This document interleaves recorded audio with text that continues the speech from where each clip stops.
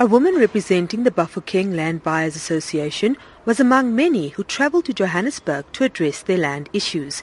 She told the panellists, which included the Deputy Chief Justice, that the government has remained silent as the association does battle with the local tribal authority.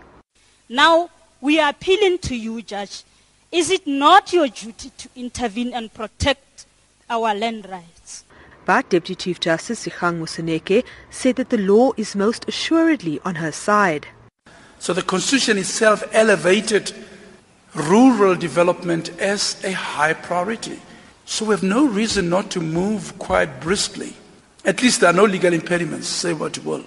So it may be that the question is a political one and a socio-economic one because there are no legal impediments. If a government had fire in its belly about pushing back rural underdevelopment, we shouldn't be having some of the issues that you are raising.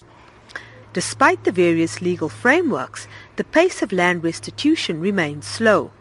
Unfortunately, only a small percentage of land restitution claims have been finalized. And it's been remarkable by looking at court records where I work, just how long it has taken. Some claims have been winding their way through all sorts of bureaucratic issues up to the courts for 20 years. So there is a serious bureaucratic lapse. I'm sure the department will be here to defend its case. But my assessment is that there are very serious challenges. Now, let me make this point as I move on to say that in the 20 years that we have had our court sit there, we've never had one case, for instance, of land expropriation by the government.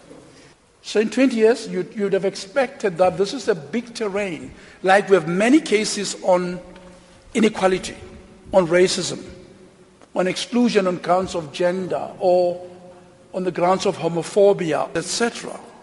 Those cases we have in abundance.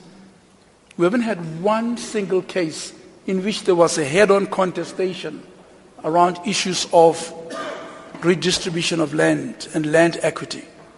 So it just tells you that there is a dead area in which there is not sufficient rigor and activity to be able to have restoration. And the last point I want to make for a moment is that because of this, urban homelessness still persists. Apartheid spatial patterns still remain in place. People in formal settlement still run the risk of mass evictions, like in Luandle in the Cape or in Cato Crest in KZN, because they are not owners of the land on which they live. Many participants raised issues around rural land tenure and how many are made to lease out land without ever being able to stake a rightful claim to the land.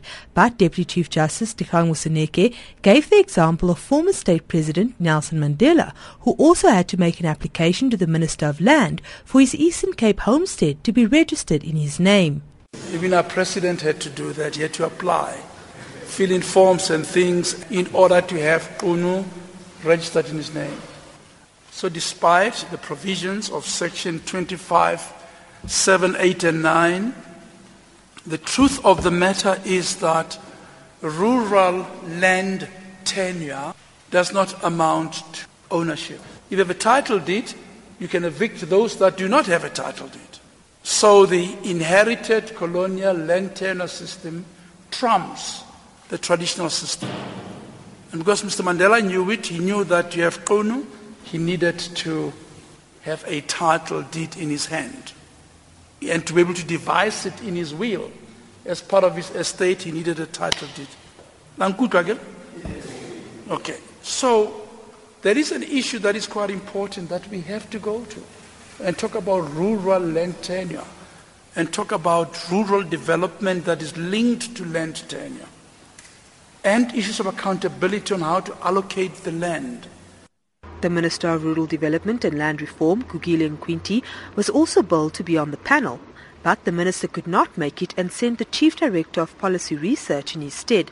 The people were not happy, having travelled quite far to get here. The Chief Director was in for quite a tough ride during the question and answer session. This lady called for a land audit. You know, when we talk of land, I become emotional. How much land is the state land? How much land belongs to the community? How much land is owned by foreigners? And we should be part of those discussions and part of the decision-making processes. You make policies without talking to the people. And I'm so sad because we thought the minister will be here. Bragooks will come and talk to the people. You say it's not easy. It's easy. Once you involve us, it will be more easy. The inaugural dialogue sessions will examine land redistribution, land rights, and restitution processes.